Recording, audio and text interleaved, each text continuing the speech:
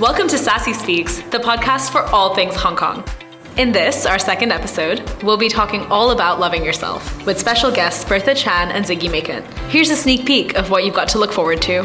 And self-love is one of those things that has to be a daily practice. Like, it's not, boom, I woke up one day and I loved myself. Affirmation is to affirm myself. It's to tell myself, good job, love you. Everybody is different. Their body is different.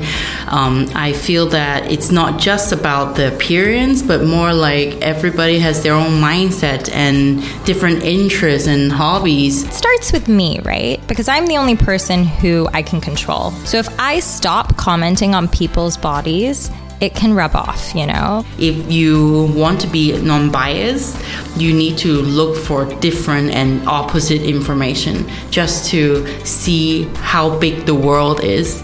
This is Sassy Hong Kong. Subscribe to our podcast, Sassy Speaks, on your favorite platform today so you don't miss a thing.